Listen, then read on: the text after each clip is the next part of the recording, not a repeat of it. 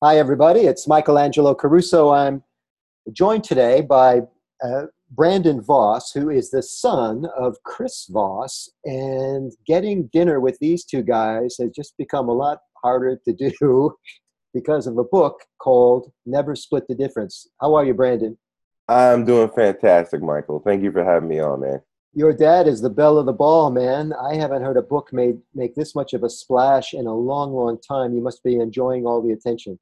He's quite the popular individual these days. Yeah, and rightfully so. He wrote, put together a pretty good book. And it doesn't hurt that his CV is amazing. He was he's the former top hostage negotiator for the FBI for over 20 years, yeah? He was, yes, yeah, he was. Yep, did a lot of work, did a lot of good things for our country. So the book is called Never Split the Difference, and it's negotiating as if your life depended on it. So what I like about the book is it's this very popular story and then lesson format. So he tells a lot of stories from his travels as an FBI hostage negotiator. And then he illustrates how you can use his lessons in your everyday life, which we're going to get into in just a few minutes. I understand that you run the company for him now. Is that true? Black Swan Limited?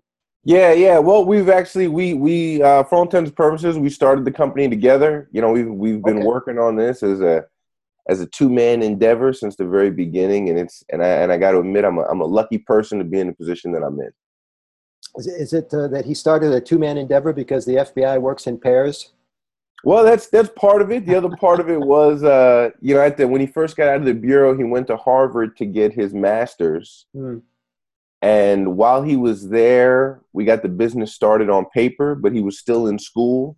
And I was still in college at the time too. It's kind of interesting. We're going to school about the same time. And they liked him so much at Harvard that they brought him back the following year as a professor. So like the first year and a half that the business we were actually doing business, we weren't, we didn't have a lot of clients because he was busy with what he was doing at Harvard and I was finishing up my schooling. And then in 2010, first big contract fell out of the sky and he says, hey, I'm going to need some help on this. I'm for all intents and purposes, I'm a one-man show. And I came on board and been with him ever since. So Fantastic. it's been a good ride. And I'm so glad you're with us today because you're going to share not only some lessons from the book, but also some practical tips that our listeners and viewers can put to work in their lives and in their businesses. Uh, I uh, I love the book, and it made me fire on so many cylinders because, like most people, I'm involved in negotiations. I wouldn't call them high level, like life and death, like hostage situations, but your dad is right. There's so much overlap. Is that because we're talking about human nature and basic fundamentals like communication and psychology? That's a huge, huge part of it. And I think we get a general misconception of hostage negotiations because of what we see on TV. Yeah, we get a lot of misconceptions because of what we see on TV. Yeah, that's the truth, right? You can apply that idea to a lot of things. But Yeah, at the end of the day, I mean, it's exactly what you said. I mean, it's all about, it's conversations of influence with people that are human beings, that have human emotions, that may be, something that's hard for you to relate to because you've experienced life differently than they have, right? You didn't grow up in a country where kidnapping was a business and you started to see how to do it when you were old enough to talk, right? And so, but it's the application of emotional intelligence. What they yeah. talk about in so many studies today, that success and emotional intelligence are so closely linked.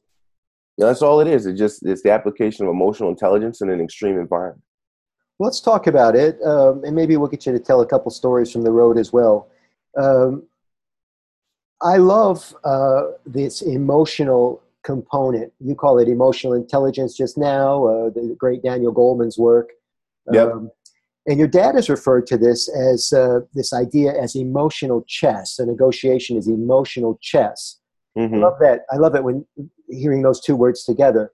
It occurs to me, Brandon, that most people don't know how to play chess. Most people know how to play checkers. Yep. In Yep. some ways, a dummy version of chess, right? Do we find that's true in negotiation, that the average person isn't really paying attention or doesn't really know the advanced moves? Well,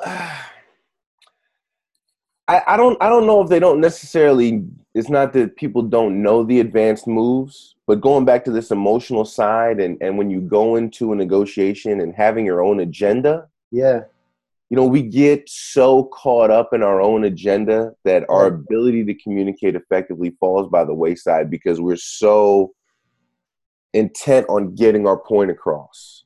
And It, that's when negotiations become arguments. it's the heat of the moment, right? Yeah, heat of the moment. That's a great way to look at it. Yeah. And your dad says in the book that deadlines, which are some people think part and parcel to negotiation, deadlines actually turn up the heat. So They do. the closer you get to actually striking a deal, the higher the emotions run, the more stupid stuff we say, the more mistakes we make. So even if we know what to do, again, it's that brain stem. The caveman part of the brain kicks in. Yep. We stop thinking strategically and we start falling into quicksand. So that's why I think this lesson is always worth reviewing. Let's talk about time and timing, because Sure.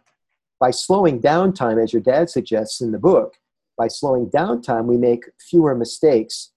I was watching your dad in a few interviews, and I don't know if he's like this in normal life, but in the interviews, he was not quick, and I say this as a compliment. He was not quick to respond. He was not quick on the uptake. He was his tones were very slow and measured. Is he like that all the time? I think as long as he's not angry with me, probably, probably Yeah. so. And that's a way to negotiate too. Yeah, he says, take your time. One piece of advice, he says, say no slowly. Say no in pieces, if you will.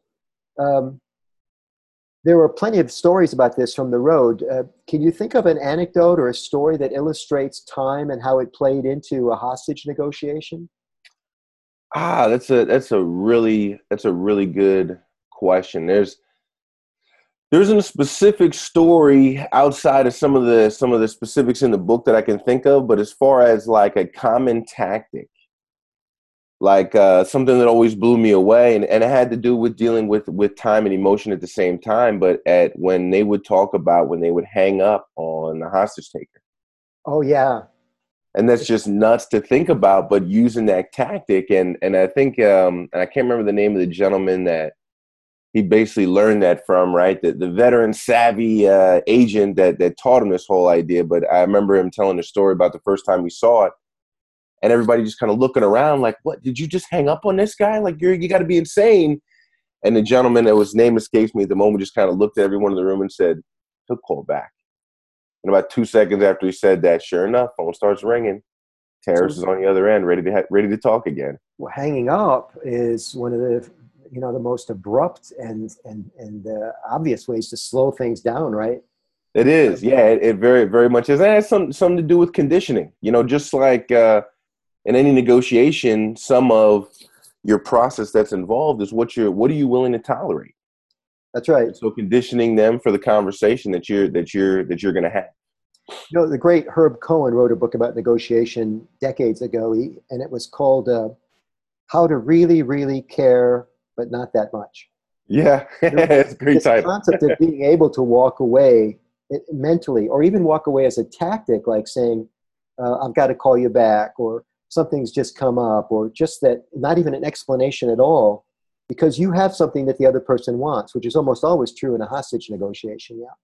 Yeah, I'd say that's probably true of any negotiation. Yeah. Why else would he be talking to you if you didn't have something that he wanted? That's it. That's exactly it. So I'm a big fan of Jim Brown, the former running back for the Cleveland Browns, and Yep. Some people think he was the greatest football player that ever lived, and he was known for, among many, many other things, when Jim Brown got tackled, he was always the last guy to get up. Very slow in getting up. And people said later, they were analyzing this, I don't know if it's true or not, but they said you could never tell if he was hurt or not. And he didn't want you to know if he was hurt, right? So it was his way of, I don't know, I guess, slowing things down and maybe even leading you astray mentally. Part of this thing of playing with time. I just love that.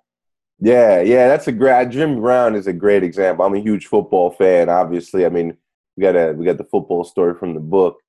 But yeah, I was always fascinated by that. The fact that no matter what, he made it a point to get up as slowly as possible. And for that exact reason, keep people on their toes, right? Keep them guessing. Your dad says the secret to gaining the upper hand in a negotiation is giving the other side the illusion of control. And, I teach that in selling all the time. And I tell sales clients that I say it's not actually you're giving them control necessarily, but they think they have control, and that can make all the difference in the world. Yes, that's a great point. And again, going back to this emotion, human nature dynamic, but people will make deals as long as they feel like they got the most that they possibly could. Yeah, I And love that's it. one of the keys. Yeah, yeah. So there are many ways to help people feel that they're in control. One is that Chris Voss, the author of Never Split the Difference, is big on. He talks about this idea of questions and how important it is to ask questions carefully. He's not big on why questions or what questions because they don't develop conversation, right? Well, the why for sure. Why is something to be very careful of, and the way we define calibrated questions in the book, it's boiled down to strictly what and how. But Yes. definitely, why questions are something to be careful with. It's like a weapon that if you don't understand what you're wielding, you may do damage that was unintentional. So a classic example, it comes up early in the book, is and this is every hostage negotiation that's ever happened on television, where the guy says, "I need $1 million and I need it in 30 minutes," or some unreasonable demand. Hmm. And the classic textbook FBI hostage negotiation answer is, according to your dad, is how am I supposed to do that? Can you tell us why that's because it's a non sequitur, right? Most of us are pleasers. We're going to try to get the million, or we're going to try to negotiate for more time. Your dad says both of these tactics are mistakes. Right, right. Or what else can I get you? Right, figuring that there's got to be some other demand, and if I can get you to talk about that, I can distract you from this other one.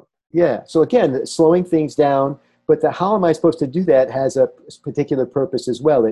It's supposed to open up dialogue about to get him to solve your problem for you. Is that part of it? Yeah, well, yeah, exactly. That is part of it. Just like you said, this illusion of control and how powerful that can be, and the how am I supposed to do that is something we refer to as a forced empathy concept. Yes. In that you're putting yourself in a position where the other side has no choice but to genuinely consider your position. I love it. Forced empathy. So the forced empathy is coming from in this case, just to keep the model simple, the hostage taker to the hostage, let's see, it's from the hostage negotiator to the hostage taker, right? The forced Right. empathy. Right. Well, yeah, you're trying to get the hostage taker to empathize with you, Right. right? By the negotiator saying, "How am I supposed to do that?" The hostage taker is going to empathize with them, right? The thought that you're triggering, the Yes. slow thinking is, as it were, is well, I guess that really doesn't make sense, Right. and there's a certain amount of trust level that you will have theoretically built up at this point, Mhm. but put them in a position where it's like, you know what? They look like they're trying to make a deal with me. They understand where I'm coming from. And it's probably isn't unreasonable what I'm asking. There's probably something else that we can work out together. And triggering that thought process. Something else we refer to as what you say versus what they hear. And the how am I supposed to do that is one of those most powerful things. Because what is actually heard on the other side is very much focused on your position as opposed to theirs. Empathy comes up a lot in the book. You mentioned forced empathy. There's also tactical empathy, Hmm. which is, again, it's almost a non sequitur, right? We don't think of empathy as being something that's strategic.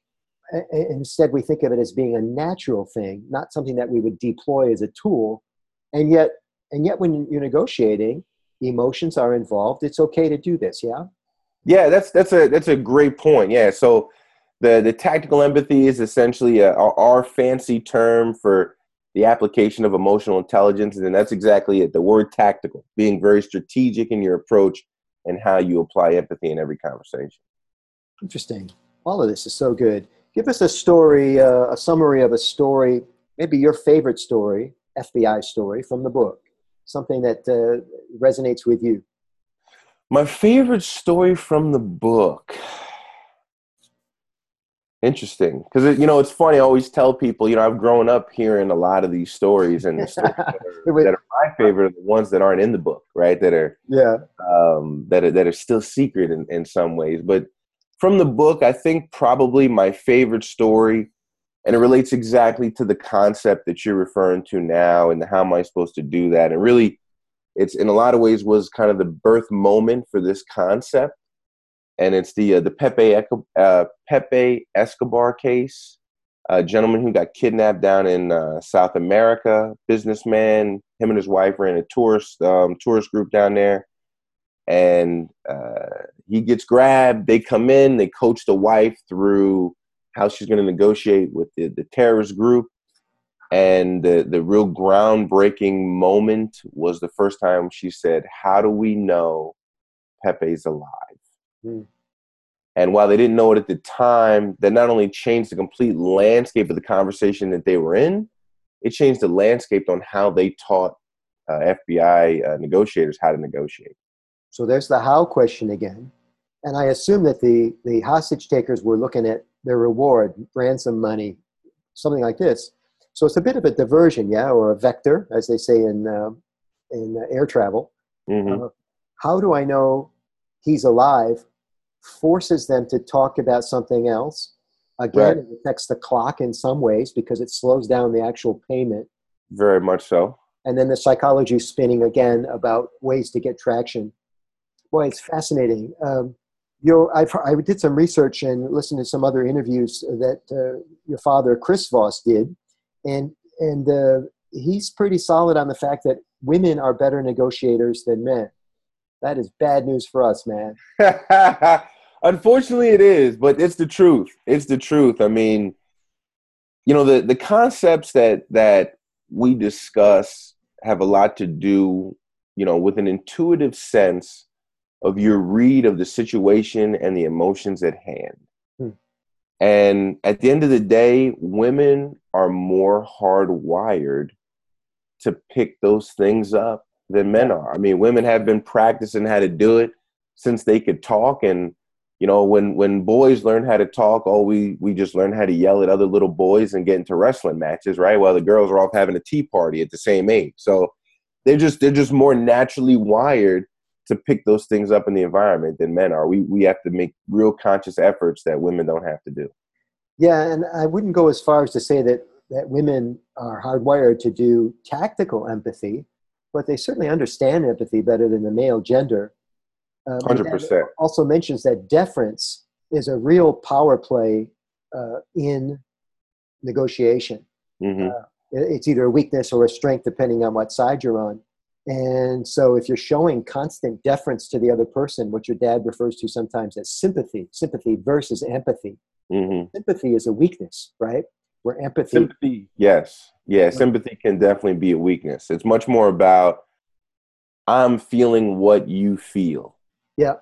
And again, that can not only does that not show understanding, that's just you trying to feel what they feel, but it can also become a distraction. Yes. So for everybody that's listening, the difference between sympathy and empathy, and correct me if I've got this wrong. Empathy is I feel what you feel, or I think I know what you feel. Mm-hmm. But sympathy is, oh, I know how you feel. How can I help you feel better? Is it? Yeah, it's Do I have that interesting. right? That's a tough one. That's a tough one. And the way that I would look at it might be a little bit different than most. Okay. Empathy has much less to do with, and for lack of a better way to put this, but feeling the feel, if you will. Like in sympathy, you actually, like if you're sad and I'm talking to you, Michael, I'm sympathetic when I start feeling sad about what you're sad about, and I'm feeling what you feel. Empathy has much more to do with an understanding and a verbalization. I can be empathetic with your situation without feeling what you feel or really even caring that much about it at all. But if I can verbalize to you, Michael, you feel sad for these reasons and this is why you feel this way, I'm displaying empathy because I'm able to explain to you exactly what it is that's going on in your world. Yeah, it's a hairline difference, but in negotiation, it is a huge difference. It is. Yeah. The verbalization aspect of it, being able to actually say the words as opposed to, our constant cutoff in this day and age, which is just simply, I understand. Yeah. Like, oh, I understand you're sad, Michael. That doesn't mean I actually get it. But when I can verbalize your justifications, that's a true display of empathy. I love it. When you call into a help desk and it's in their script, as soon as you tell them what's wrong, they say, I understand how you feel. Yeah, exactly. That is in it. We rewrite a lot of scripts for companies, Michael. I bet you do. I bet you do. I wanted to again quote something from your father. He said, "Never underestimate the other side's desire to correct you." Yes. So and again, you're using psychology in negotiation. There's a lot of righteousness. There's a lot of I deserve this, or you don't deserve this as much as I deserve this. Mm-hmm. And there are examples in the book, Never Split the Difference, that talk about how to use a statement that you know to be incorrect, or a statement that you're not sure is correct, mm-hmm. to gain information from the other side. Yes, that's exactly it. That's got to be. That's a great skill. I'm sorry I interrupted you. What were you going to finish? So tell us more. Yeah, the something we refer to as the mislabel, and at its foundational sense, a label is simply a verbal observation, right? Another form of tactical empathy communication skill, but it's just a verbal observation. And a mislabel is just making an observation that is probably incorrect. Making it a point to make an incorrect observation. And sometimes you do it accidentally, but really on the intentional side. And just like you said, with the ego and the pride that's involved in negotiation, it puts your counterpart in a place where they feel like they have to explain themselves. Mm-hmm.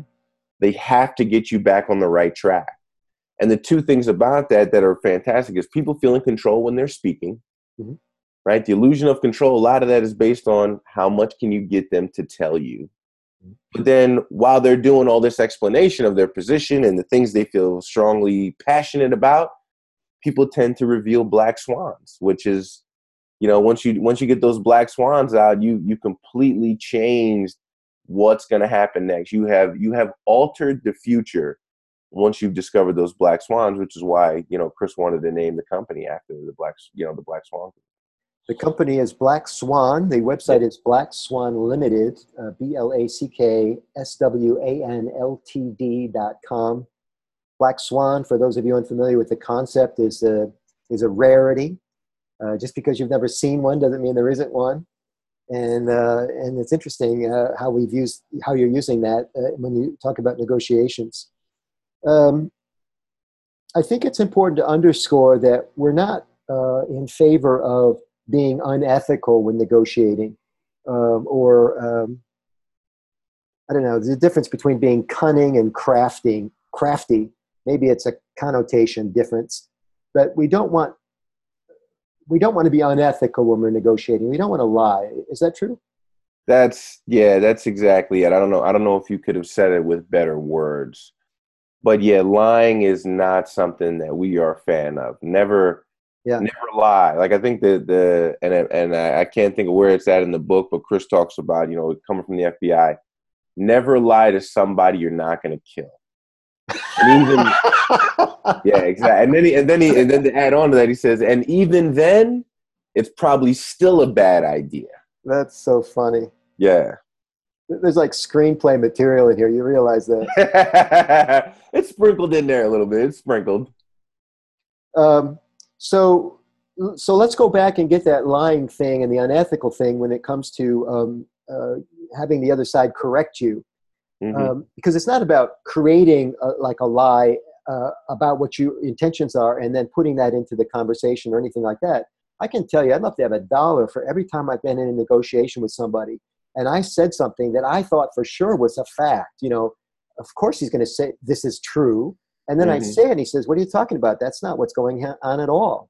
So sometimes it helps just to say it again, just to get the affirmation from the source, because you never know what's really happening until you can get him to say yes a couple times, right? I think that's in the book too. Yeah. There's a couple different concepts that deal with confirmation and commitment. And one of those is the that's right summary. We Yeah. talk about in the book getting somebody to say that's right. And then there's also the concept we refer to as the rule of three. Can you flesh out the rule of three for us? So the rule of three deals with the yes concept specifically.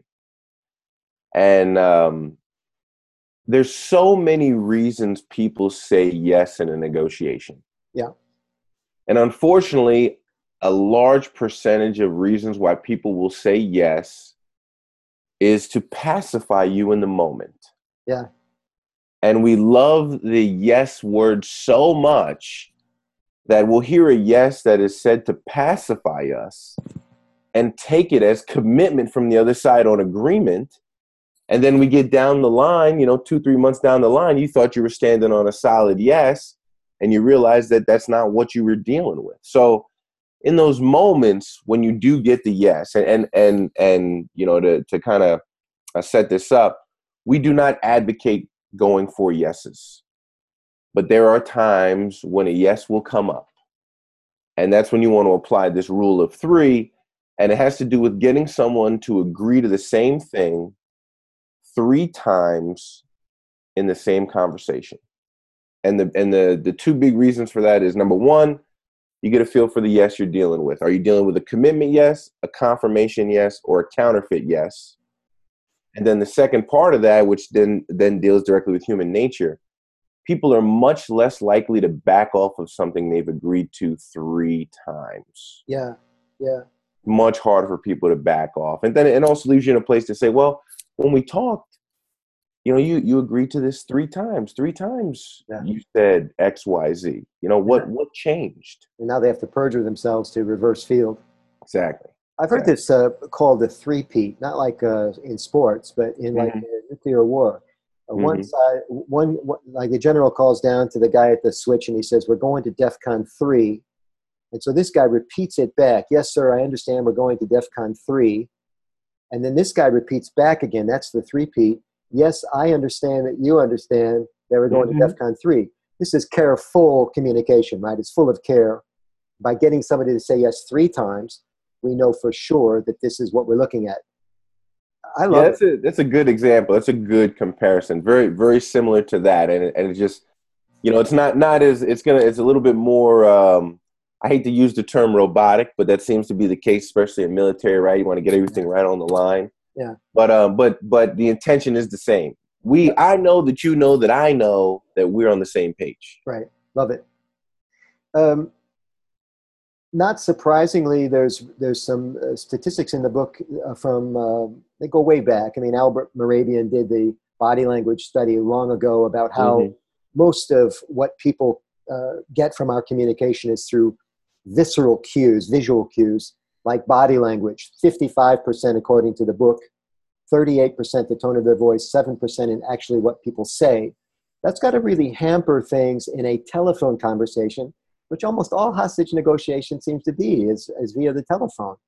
So how, what are we doing to compensate or to learn more, since we don't have those visual cues in hostage negotiation?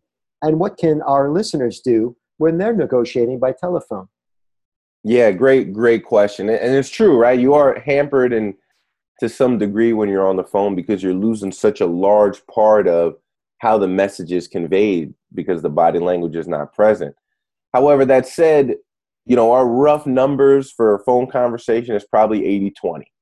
Okay. About 20% of the message is going to be based on content, and the other 80% is going to be based on tone of voice. And it's interesting. I think in some ways being over the phone really gets you to focus on or imagine in your mind what the body language might be, just because, the tone still tells you so much. And if you're focused simply on the tone, it's crazy how it can change your perspective, almost like meditation when it, focus on your breathing, right? And it brings you kind of back to zero. In a negotiation, if you're just focused on tone, almost completely ignoring what they say altogether, and just focus on what is their tone telling me. If you can get your brain into that mode, you can probably imagine pretty accurately what they look like on the other end of the phone. And consequently, you're going to end up very informed as to where they are in the moment. That's fascinating. I never really thought of that It's kind of like when a person's blind, their other senses kind of compensate for the fact they can't see. They develop a better sense of smell, for example. Yeah, that's a great point. Yeah, it's a great point. So if we're if we're in someone's presence, like we are on with a video call, I have the benefit of your tone, your expression, your body language. You have the benefit of mine. If Hmm. this was a telephone call and we didn't have any of that stuff, you would rely, and you're saying the number shifts to almost 80-20 now. You're relying 80% on my tone, Yep. right? And 20% on my voice. It's a fascinating shift, and it forces us to develop other powers of observation. I mean, you have to be paying attention, but eventually you'll pick this up, I suppose, if you do enough work by telephone, which, by the way, it's getting harder and harder to get people on the phone. Yeah, there's a whole slew of things in there that we could take the conversation in a bunch of different directions with that, right? Yeah, it's very Yeah. true. And All but right. this is a side note for our listeners. Something I do personally, it's going to sound weird. When I'm on the phone, I will have a tendency to shut my eyes. Very similar. You said when people are blind and they Huh? focus on their other senses, they pick up more things. In an effort to tap into that in some way, I'll shut my eyes when I'm on the phone sometimes, just so I make sure I'm focused on listening and I'm not subconsciously distracted by the light coming through the window in my office. Little things like that. Love it. Love it. So, two more tips that I thought were fascinating that I think our viewers will like, and then we'll get a couple bits of hardcore strategy to pass on to everybody. In the book, Chris Voss talks about identifying a negative, how identifying a negative actually diminishes it. And I assume that Hmm. means a self-negative. If I'm asking you for something and I say, you probably think I'm being greedy when I ask this, but uh, and then the other was that denying a self-negative magnifies it. I'm not Yeah. greedy. I'm not greedy. And now I seem more greedy. Yep. Do I have that right, Brandon? Yeah, yeah, that's almost exactly it. Yeah, denial definitely makes things worse. And really the example that we use, because people want to say things like I don't want you to be upset by this. Or Yeah. I don't want you to think I'm being greedy. Or I don't want you to take this the wrong way. Things like that. You're denying the negative with the, I don't want you. You're denying it at that point. And that before you say anything, you've raised their defenses. Yeah. Because now you've prepared them for, like, you were going to say something that is really going to upset me, and now I'm prepared to retaliate, by denying that negative. And by acknowledging a negative, it makes it dissipates it makes it go away. It's generally it'll be a negative emotion that is affecting their ability to think something through in that moment. Hmm. And if you can recognize that the negative is there, you think I'm greedy. I look like I'm being greedy for these reasons. My actions make you feel this way. And those are hard to say, especially when it's in relationship to you, because you're essentially saying, like, I'm stupid, right? I'm doing things that are making this worse. When in actuality, just because it's a display of empathy, the other side appreciates it so much, it makes you easier to work with. Yeah. I've heard this. I'm kind of dumb. Talk to me like I'm a second grader. Yeah, right. Uh-huh. You know, Uh-huh. which is like saying, I'm going to keep asking you questions, and I'm going to call myself stupid or dumb before you have a chance to, and in a way that takes away your power. Yeah, the other person's power. Yeah, and what it does is it relaxes them, because you instead of being a challenge for them, now you've revealed some sort of a vulnerability, Yeah, which then in themselves is like, instead of like, I want to jump all over and attack you, it's like, I'm seeing you as a person. yeah. Now it just became easier to talk to you because you went from being a challenge to somebody that's like, hey, you're just like me. Again, the psychology, man. It's endless. Human I love it. connection. Yeah, Yeah. man. So your dad says when all else fails, we're wrapping up here soon, Brandon. Thank you so much. This has been fascinating. Your dad says when all else fails, a line to use that can sometimes change the outcome is, it seems like you're powerless in this situation, or it seems like you're powerless here, because it's like a personal affront to the other person's, what, authority? Yeah. Yeah, it also hits like one of the most important things to all human beings is our autonomy, Mm, our ability to operate and make our own decisions and move the ball forward under our own power, as it were. mm, And when you start to question someone's autonomy or put them in a place where they feel like their autonomy is being taken away, mhm. people tend to either lash out or bend over backwards to get their autonomy back. And if they lash out, and if you've played all your cards already, and this is the last thing, before you're done, if they Yeah, lash out, it's over with. Somebody's going to hang up on somebody. Right? probably so. Yeah. Probably so. Yeah, it also depends on the application because that without getting too far into it, but just the application of emotional intelligence, being aware of someone's emotions and then influencing those. Yeah. If you're trying to upset them for a particular reason, and you have a strategic way in the way you're going to communicate that's going to lead them to an emotion that you know is going to be in your favor. In my opinion, that's a good application of emotional intelligence, even if that emotion that you're causing is them being upset. Now, we Yeah. wouldn't advocate doing that a lot, but if there's a method to your madness, as opposed to I just made them mad and reacted to it, but I made them mad for these reasons, that tends to change the landscape a little bit. And going back to the powerless thing, they're going to react one of two ways. They're either instantly going to turn you on to the person that does have the power, Yeah. or they're going to change them into a mode where it's a problem solving mode where it's like, you know what? No, I can't handle this. There is something here that I can do, and this is what it's going to be. It's almost like ego steps in, but their ego at this point is going to be in your favor. Love it. So I have two favors to ask before we say goodbye. Are you okay? Lay it on me, man. Lay it on me. These softballs for you, man. So the first one is to help the people listening who are looking, they're working jobs at companies, and they're all going to be going in this year for a performance review. And with the performance review comes a chance for a salary increase. Mm-hmm. And I know it's covered a bit in the book. What's your best advice for people who are negotiating a salary increase with the boss? Great question. Great question. And two things that I'll just hit on that we iterate in the book, but I think are powerful, powerful tools in these situations is number one, when it comes to pushing on terms, especially in a salary negotiation, if you can gently push on non-monetary terms, chances are they're going to give you a money increase to solve the problem, because that's the easiest thing for any company to do is just throw more money at it. You don't actually have to think or pull a team together to throw money at something. So if you push on those non-monetary terms, yeah. So, quick example. I'll make one up. Tell me if I'm right. I want a salary increase, but I'm going to ask for 2 weeks more vacation, and then the boss is going to say, "We can't give you 2 more weeks more vacation. How about a salary increase?" Basically, it sounds nuts. Oh man! But that's basically how it works. We got a great story. Oh, I'm sorry. Please go ahead. I'm sorry. I'm excited. It's easier for him to pay the money than it is to give you the vacation, because he can't do without you for that 2 weeks, right? Plus, he's got to straighten things out on his end, right? If you're going to be gone for another 2 weeks, then people have to be on notice. There's got to be somebody there to pick up the slack. There's probably got to be some sort of a committee meeting. There's all kind of things like that come up, and you don't got to deal with any of those problems if they're just giving you more money.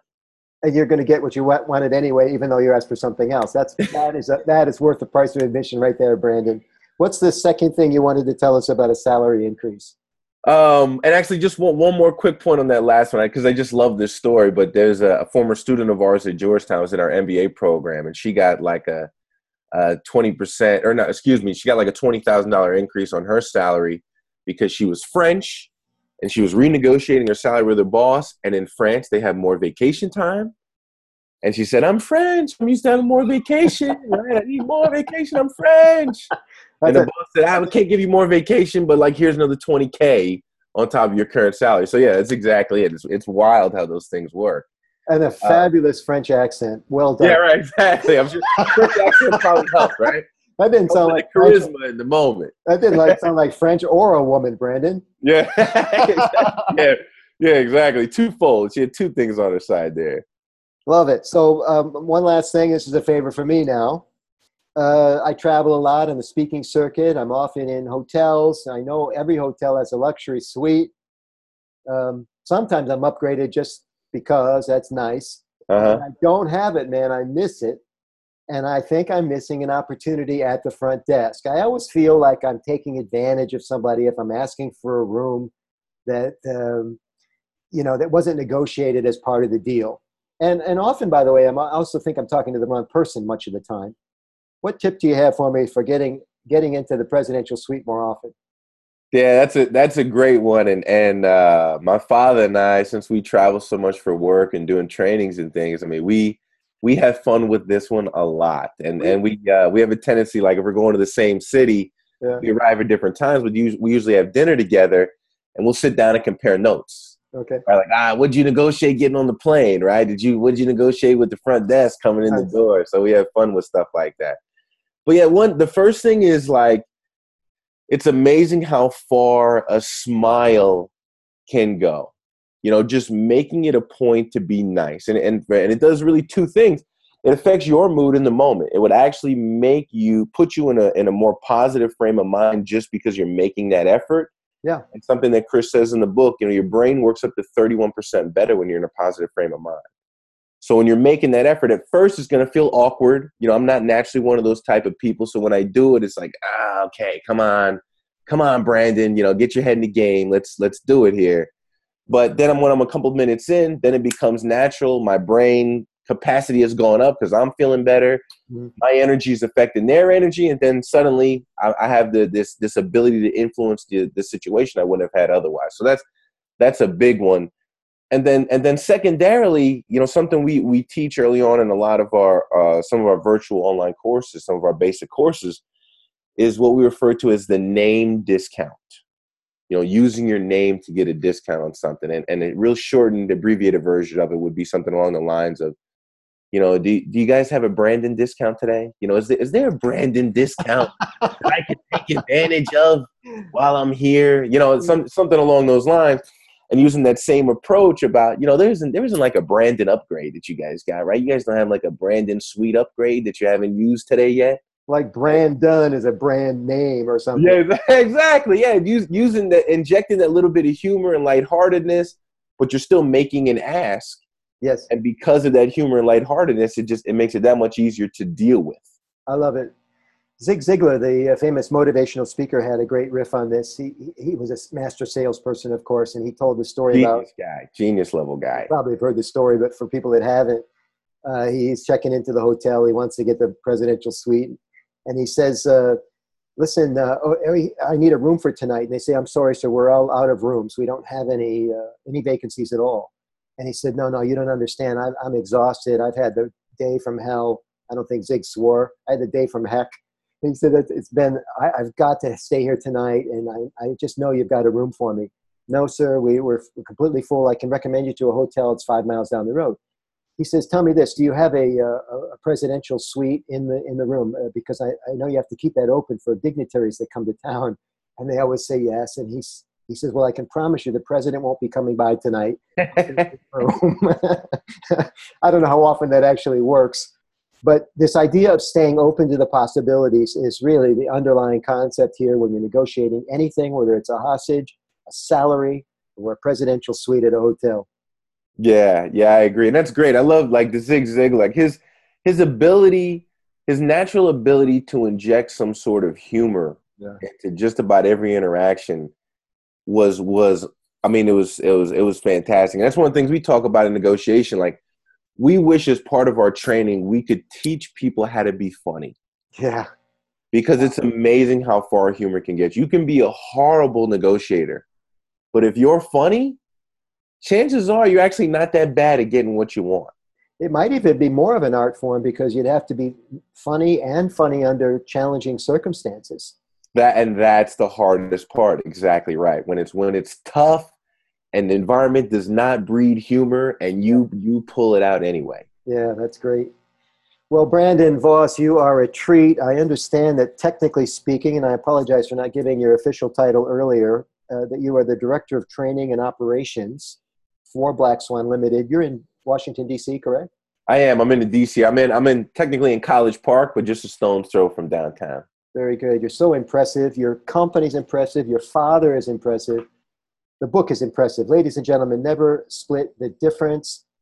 These are negotiation tactics and techniques that you can use in your very own life. The website is blackswanltd.com. And Brandon Voss, you've been a pleasure. I hope to run into you guys out on the speaking circuit. Michael, I hope to get the chance to meet you in person and shake your hand. I very much enjoyed this. Thank you for having me on. My pleasure. Best of luck with the book and in the speaking world and with your training. We'll talk to you soon, okay? Thank you. See you next time.